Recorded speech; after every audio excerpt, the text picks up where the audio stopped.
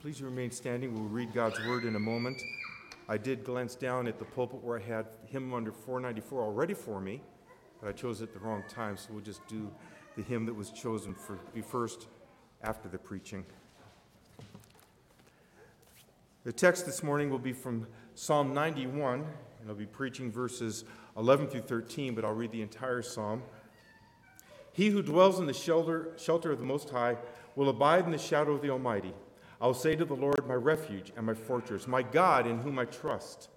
For he will deliver you from the snare of the fowler and from the deadly pestilence. He will cover you with his pinions, and under his wings you will find refuge. His faithfulness is a shield and buckler. You will not fear the terror of the night, nor the arrow that flies by day, nor the pestilence that stalks in darkness, nor the destruction that wastes at noonday. 1,000 may fall at your side, 10,000 at your right hand, but it will not come near you. You will only look with your eyes and see the recompense of the wicked. Because you have made the Lord your dwelling place, the Most High, who is my refuge. No evil shall be allowed to fall you, no plague shall come near your tent. For he will command his angels concerning you to guard you in all your ways. On their hands they will bear you up, lest you strike your foot against a stone. You will tread on the lion and on the adder. The young lion and the serpent you will trample underfoot. Because he holds fast to me in love, I will deliver him. I will protect him because he knows my name. When he calls to me, I will answer him. I will be with him in trouble. I will rescue him and honor him. With long life, I will satisfy him and show him my salvation. God bless the reading, and Lord willing, now the proclamation of his word. Please be seated.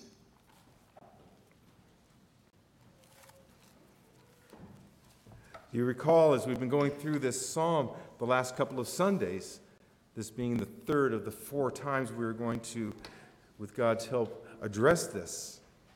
You remember the way I framed the different voices in the psalm. And I identified the one voice, the one calling out the nature of God and the promises of God, as the choir. And the choir calling out these praises and these promises that God has committed himself to the one I've called the hero, the one going out on some spiritual venture, the one going out perhaps like a David or a Joshua into battle, with the people lined up on either side of him and calling out to him and reminding him of the faithfulness and the power and the goodness of God, his refuge and his strength. And then finally, the third voice in the last 3 verses, which God willing we will address next week, is God himself affirming all the praise that he is receiving and the affirmation of the promises that he himself has committed himself to. So keep those in mind, that we have those 3 voices. The third we'll get to next week, God willing. But the choir calling out these praises to the hero, and the praises are about God himself. With that brief introduction, before we enter into this message, let us pray. Heavenly Father, we again pray that your Spirit would open our eyes to the wonderful truths of your word, that you would give freedom of expression to me as the preacher and to those who are here this afternoon to hear this message, that the gospel of Jesus Christ would once again shine forth, that you, Father, would in this place receive much glory. And I pray again, Father, the meditations of my heart, the words of my mouth will be acceptable and pleasing in your sight, our God and Redeemer. And we ask all these in Jesus' name. So Jerry Bridges was right when he said that trusting in God is not a passive state of mind. Rather, it is a vigorous act of the soul by which we cling to the promises of God despite the adversities that at times seek to overwhelm us. Trusting in God, not a passive state of mind, but a vigorous movement of the soul. An absolute commitment of self to the promises that God has made and reliance on them. A trusting in God so confirmed by history and so profound within us that as we look at God's promises, as we understand what it is he has committed himself to do in the protection of God's people in Christ Jesus, his Son, that we are willing and able to even wait for those promises to come about. This message is about trusting the Lord, not a passive state of mind, vigorously trusting the Lord, actively trusting the Lord. One of the distinctives of the Baptist way of believing is what we call biblical activism. That doesn't mean out on the streets or anything like that. There's nothing wrong with that. But it means that we take God at his word and we act upon it. We believe it. And with a vigorous state of mind, as Jerry Bridges so well said, we cling to those promises. To know God is to trust God. And to trust God is to wait on God. To know God is only possible by faith in the Lord Jesus Christ.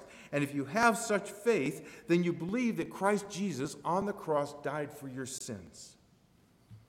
And that by him and through him and the faith given to you as a gift of God, that your eternal destiny is sealed. Do you not believe this? Church, do you not believe this? This is why we're gathered together, because Jesus Christ died for our sins, and because of that, you can look forward to joy forevermore in the presence of the Lord. Your eternal destiny has been sealed, has been assured by the promise of God in Christ Jesus, his Son. I would say that trusting him with your eternal soul should make it a bit easier, should make us able to trust him with this life that is but a breath when compared to the eternity which Jesus Christ has secured for us. So Psalm 91. Psalm 91 is about trusting. Psalm 91 is really about waiting. Now trust, we have to acknowledge, only comes up once in the entire psalm. Verse 2, where our hero assures the choir as he goes forth into whatever venture he's going forth on their behalf, he says, I will say to the Lord, my refuge and my fortress, my God, in whom I trust. That's the one occurrence of the word in the psalm, trust. And the choir then going on to encourage him with these truths about the Lord in whom he trusts. And I would say to you this afternoon, if you trust someone to keep their promises and believe those promises to be worth waiting for, you will do just that. You will wait on those promises. You will wait in trust for God to fulfill his word.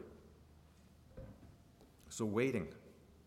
The word wait, of course, appears nowhere in the psalm. If trust is only once, wait is not there at all. But the idea of waiting is throughout the psalm. The concept, the idea of waiting throughout the psalm.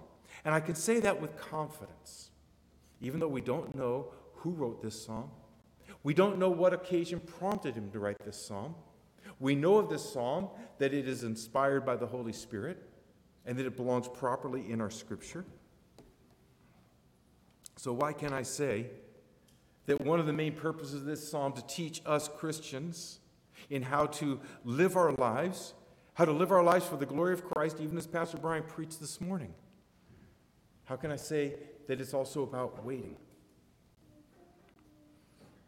Well, I can say that because our Bible has a record, an inspired and completely true record of a man who, in fact, waited on the Lord, waited on the promises of the Lord, trusted the Lord, and so waited on those promises to come about. He trusted God even in the face of enormous temptation, the like of which you and I will never face. Thank God for that. Enormous temptation. And in fact, during this enormous temptation that this man that the Bible records faced, this very psalm and the verses which we'll focus on this afternoon, verses 11 through 13, were used to tempt him away from trusting God, to tempt him to not wait on God, to not put trust in his promises and therefore be patient in their fulfillment. Well, it was these very verses that I read that were offered to our Lord Jesus Christ. They were offered to him by the tempter, who is Satan, and they were offered to him in a manner never intended by the inspiring Holy Spirit. And of course, I speak of Jesus and his third and final wilderness temptation. Now, Jesus, of course, is the ultimate hero of this psalm. And we'll develop that more as we get to the final of these 4 sermons on this psalm. He's the ultimate hero of the psalm. And we need to think of him as we look at this final temptation that was based upon these verses, verses 11 through 13 in Psalm 91. Not only as the ultimate hero, but think of him this way. He's God of God. He's very light of very light. He came and set aside the vestments and the prerogatives of his deity, and covered himself in the likeness of weak and sinful flesh. And that's Philippians 2, 1 through 11. He became, Jesus Christ, very God of very God, very light from very light, true God from true God, as the confession says. He became what he had never been. He became man. In order that we could become what we could never become, which is saved, saints, holy in God's sight. Think of him as he's setting aside his prerogatives in heaven and coming in the likeness of sinful flesh, riding out from heaven, as it were, with the choir of angels, sending him away with these reminders of God's the Father's promises. Sent there to be tempted in all ways as we are, as the author to the Hebrews says, yet without sin. And most notably tempted, and most notably without sin during these 40 days in the wilderness, a time of testing that ended with this best-known citation of our psalm. When the devil said to him, "For he will command his angels concerning you to guard you in all your ways. On their hands they will bear you up, lest you strike your foot against a stone." So as we will see in Jesus Christ, we have this ultimate example of what it means to trust the Lord and to wait on his promises. He refused to allow God's word to be twisted to fit his immediate needs. He relied instead on what was actually meant and actually promised in the psalm and everywhere in God's word. And what I mean to go through this afternoon is the record of Jesus' third and final temptation, which we find in Luke's gospel in chapter 4, beginning at verse 9. That's the devil's final temptation. That's his last gasp to try to convince Jesus away from the path of the cross, where Jesus secured the devil's doom and our salvation.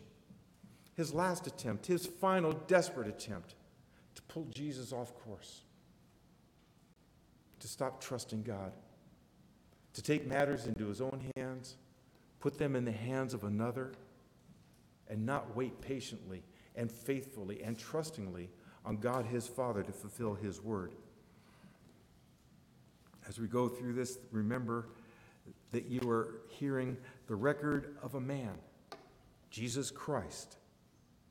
I emphasize man, not denying, not wanting us to for a moment forget that as he was fully man and fully like us and came in the likeness of flesh and blood, sinful flesh as the Apostle Paul puts it, yet all the while fully God. So keeping that in mind, if you turn there to Luke chapter 4 and verse 9, and perhaps the best known usage of Psalm 91 and verses 11 through 13. And the devil took him to Jerusalem and set him on the pinnacle of the temple and said to him, "If you are the Son of God, throw yourself down from here. For it is written," and here's our psalm, "He will command his angels concerning you to guard you." Now, let me pause for just a moment. Did he miss something? Did he misconstrue the psalm? Was he trying to be tricky? Well, it's a fool's errand to try and fool the Lord Jesus Christ. But in the psalm, in the inspired version of the psalm, the way I read it to you earlier, to guard you in all your ways, which was left out. But we can go on in verse 11. "And on their hands they will bear you up, lest you strike your foot against a stone." And Jesus answered him, "It is said, you shall not put the Lord your God to the test." You know, too often we misuse the symbolism of poetry. We twist it to suit our own perceived needs or our predetermined course, which Scripture, by hook or by nook, is going to justify. We take the language of Scripture, when it's clearly metaphorical, poetic, symbolic, apocalyptic, those sorts of things, and force fit it into our needs, our perceived needs, what I want to do, and I'm going to find a Scripture by hook or by nook that's going to justify it. See, Psalm 91 says nothing about throwing oneself down off of anything, much less the pinnacle of the temple, some 210 feet off the ground. The language of the psalm was never about intentional harm or irresponsible risks. The psalm is about the dangers that befall us all as we serve the Lord. Not about dangers that we seek out, as if to see if the Lord will keep his word, whatever we do, but those things that we face as we serve the Lord in conformity with his will, in conformity with his word, in conformity with the leading of his Spirit. Then, the promises, we can unpack their metaphorical, their poetic symbolism, and put them into life the way they were intended to be put. The psalm is nothing about climbing up to the top of a temple and jumping off to see if that's something the Lord would protect you from. About dangers that befall us as we serve properly. The psalm is about being about the Father's business. Like Jesus in Luke chapter 2, verse 49. Did you not know that it must be about my Father's business? And in that, he was being protected. It's about being at our station. It's about being on duty, if you will, about his protection of those who do his will, as Psalm 103, verse 21 would tell us. Think about being on station. You think about, when does God commit himself to protection, to being a refuge, to being a stronghold, to being a fortress for us? Well, it's when we are on station, on duty, doing his will, following his word. It is said of the Duke of Wellington, when he heard during the battle of the death of one of his officers, well, that officer was a brave officer, and he had died in battle doing his duty for king and country. But the Duke asked, he said, well, what business had he lurking there? Shall not be mentioned in my dispatch. In other words, he was off station, and therefore taking risks that were not intended. He was not where he should have been. He had been in battle, and he had stayed with his men, but this officer was not in his assigned place in the battle array. Therefore, the Duke considered his death foolish and useless. And this is really Jesus' proper objection to this temptation. You do not put the Lord your God to the test. When does God commit himself to protection, to being a refuge and a fortress? When we're in his will, when we're doing our duty, when we're on station and following what his word would have us to do as an individual Christian and as a church. He says, lest your foot be dashed. What does that mean? It's poetic language for a body part that is crucial to us and somewhat delicate. I mean, have you ever gotten a small pebble in your shoe? You all know I used to backpack, and I would wear my medium-duty mountain climbing boots for regular backpacking. So I had these heavy boots, and I put on a liner sock, then I put on a heavy sock, and I put on these heavy boots, and I'd go hiking for miles and miles with my pack. Well, every now and then, you pick up a little pebble, probably from the ground. When you put your socks on, you didn't notice it, but it's underneath all those socks. And yet that teeny little pebble can bother the foot to the point where you've just got to stop, take the pack off, unlace that shoe, take it off, take off the sock, and find that teeny little pebble and go. Well, this is the idea of the psalm. This crucial part of the body, but this very sensitive part of the body, and it's also about the all-encompassing nature of God as our protection. The shadow of the Almighty that's all-encompassing. The pinions of the Lord. Remember the pinions being that outer extent of a bird's feathers. And if it's of the Lord, we have to think of a mighty, majestic eagle. And that spread of its wings and its eyesight, its ability to spot danger, to swoop down and protect its young if it needs to. Those pinions. It's about the extent of God's protection of us. And here, it's from head to toe. And so small a thing as a pebble that God would take notice of. Not about jumping off a building and seeing if you don't break your foot. So let me ask you, does the biblical history of Jesus' contest with Satan leave you thinking sometimes that God's promises are just theoretical? That that's just for him, for Jesus Christ, who, yes, Pastor, he was man, but he was God. He was deity. He was fully God. And so that's just for him because he was God. Do you sometimes feel that if we claim those promises, can I use that word? Yes, we can. Claim those promises properly understood, taken in context. If we rely on them, are we putting God to the test? that they are so wrapped up in metaphorical musings that they have no real or practical use in our real and practical lives, in which we have real and practical needs, many of which we just cannot wait for? You ever feel that way? Practically or implicitly? Well, if you do, I want to answer this by seeing what happened next to Jesus. I want to see how God's promises to him, and remember my quote from Matthew Henry before, how in the first message, how the promises of Psalm 91 are the more sweet and sure to believers because they come to us through the Lord Jesus Christ. They come to us through him. And I want us to see what happened next with Jesus Christ and God's promises to him, the man Jesus Christ, and how that promised protection was fulfilled in detail and in proper context. That all the promises of God that Jesus Christ waited for faithfully were fulfilled. In Luke chapter 4, if you look down at verses 16 and 17, well, don't read there. We don't have time, really. But it says that after his temptations, Jesus went to the synagogue in Nazareth, and he taught them there about the year of the Lord's favor from Isaiah chapter 61, verses 1 and 2. And he says, today this is fulfilled in your sight. Today, the year of the Lord's favor in himself, the Messiah whom they've been waiting for. And he returned for his gracious words, and they said that the words were gracious. Everyone was amazed at how gracious his words were. Then in verses 28 and 29, here's what we read. When they heard these things, all in the synagogue were filled with wrath. And they rose up and drove him out of the town and brought him to the brow of the hill on which their town was built, so that they could throw him down the cliff.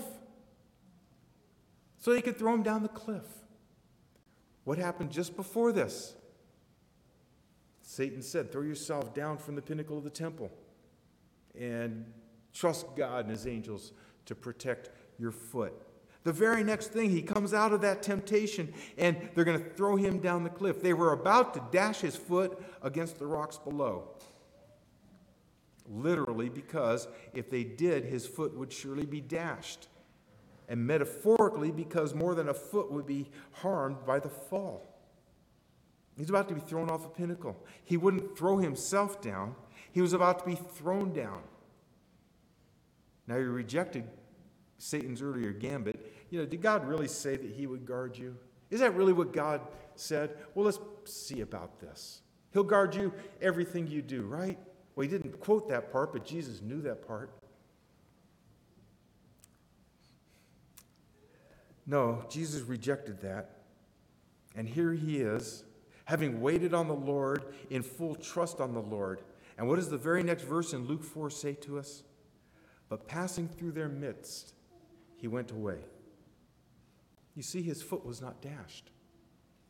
God protected him just as Psalm 91 said he would.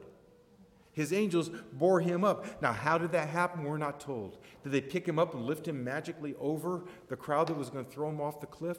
We don't know. Did Jesus for a moment turn invisible and incorporeal and just walk through the midst? It doesn't matter. What matters, brethren, is the full trust and confidence we need to have in God's promises. And here we have the temptation of Satan declined.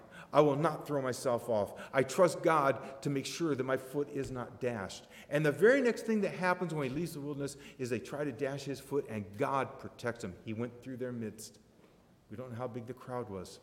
He turned around somehow and exited miraculously. God kept his word.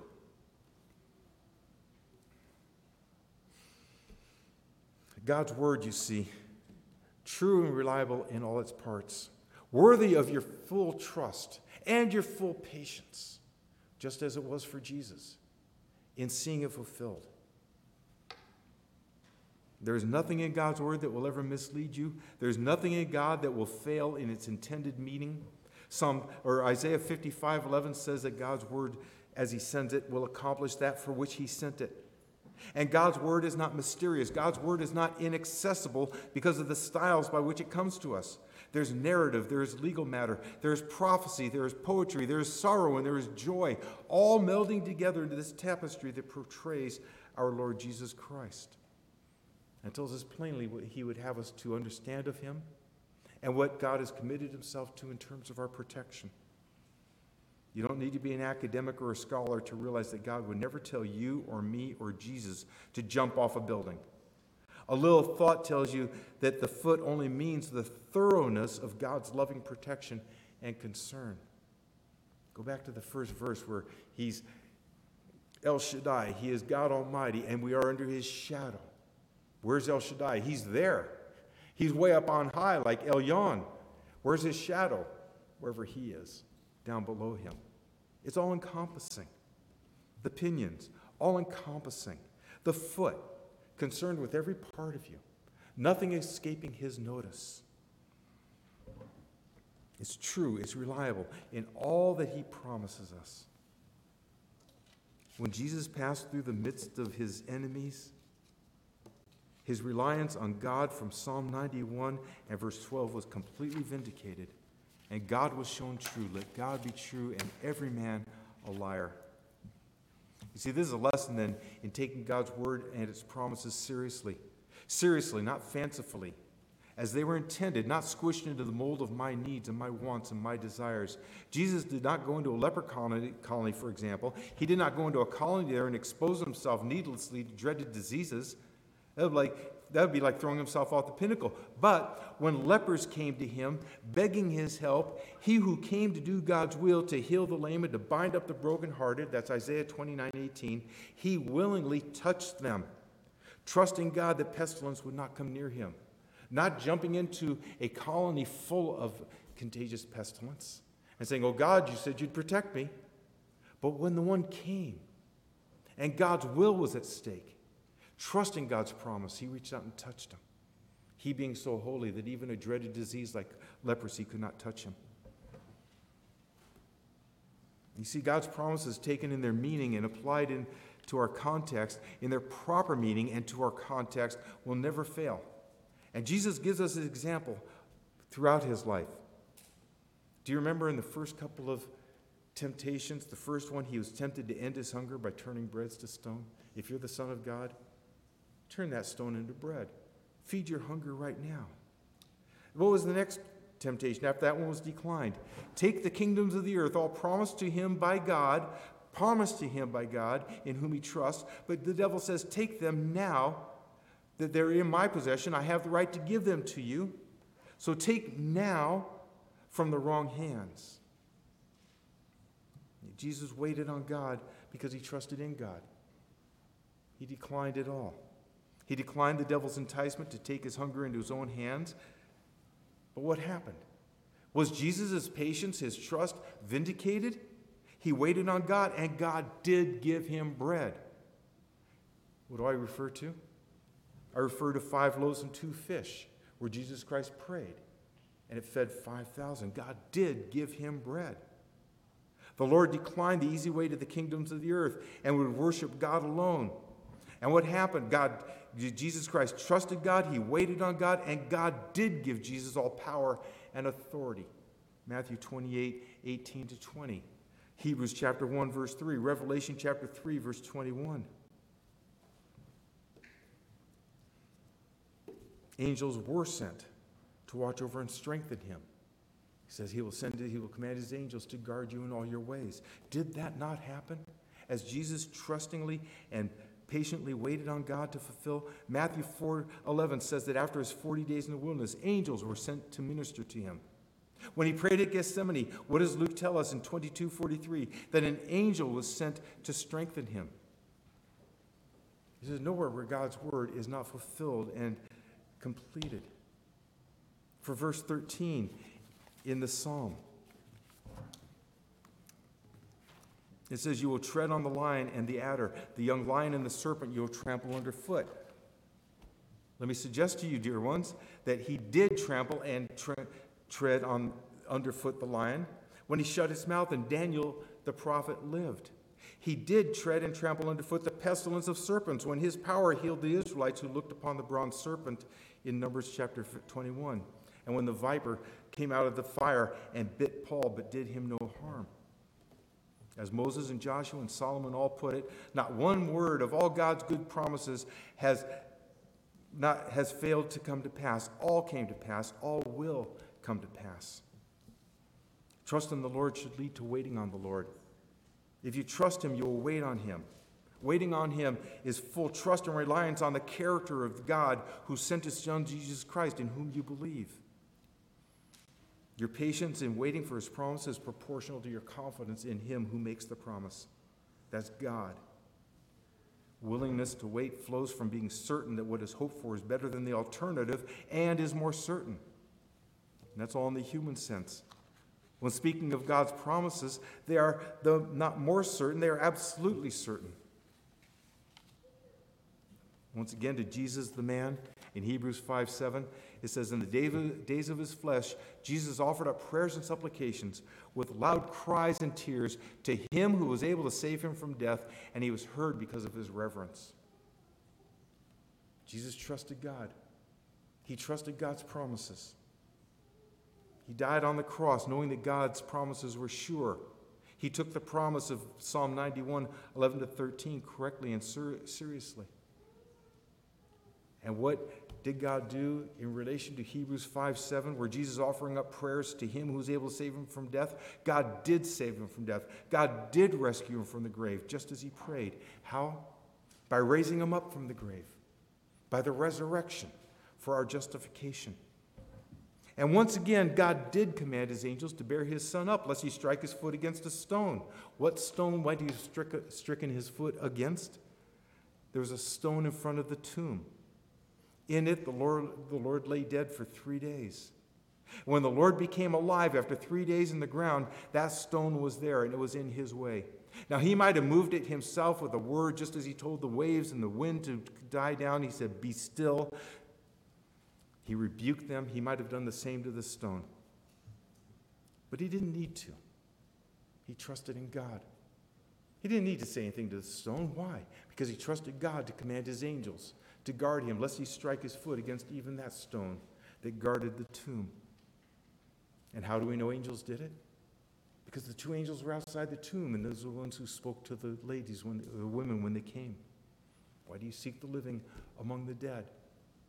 Can we add parenthetically? Because God commanded us to come down and move that stone out of the way. It was a simple matter, but he wasn't going to allow Jesus to dash his foot against it. So trusting God is a vigorous act of your soul, clinging to God's promises and waiting for the Lord to bring them about. If you trust him, you will wait on him.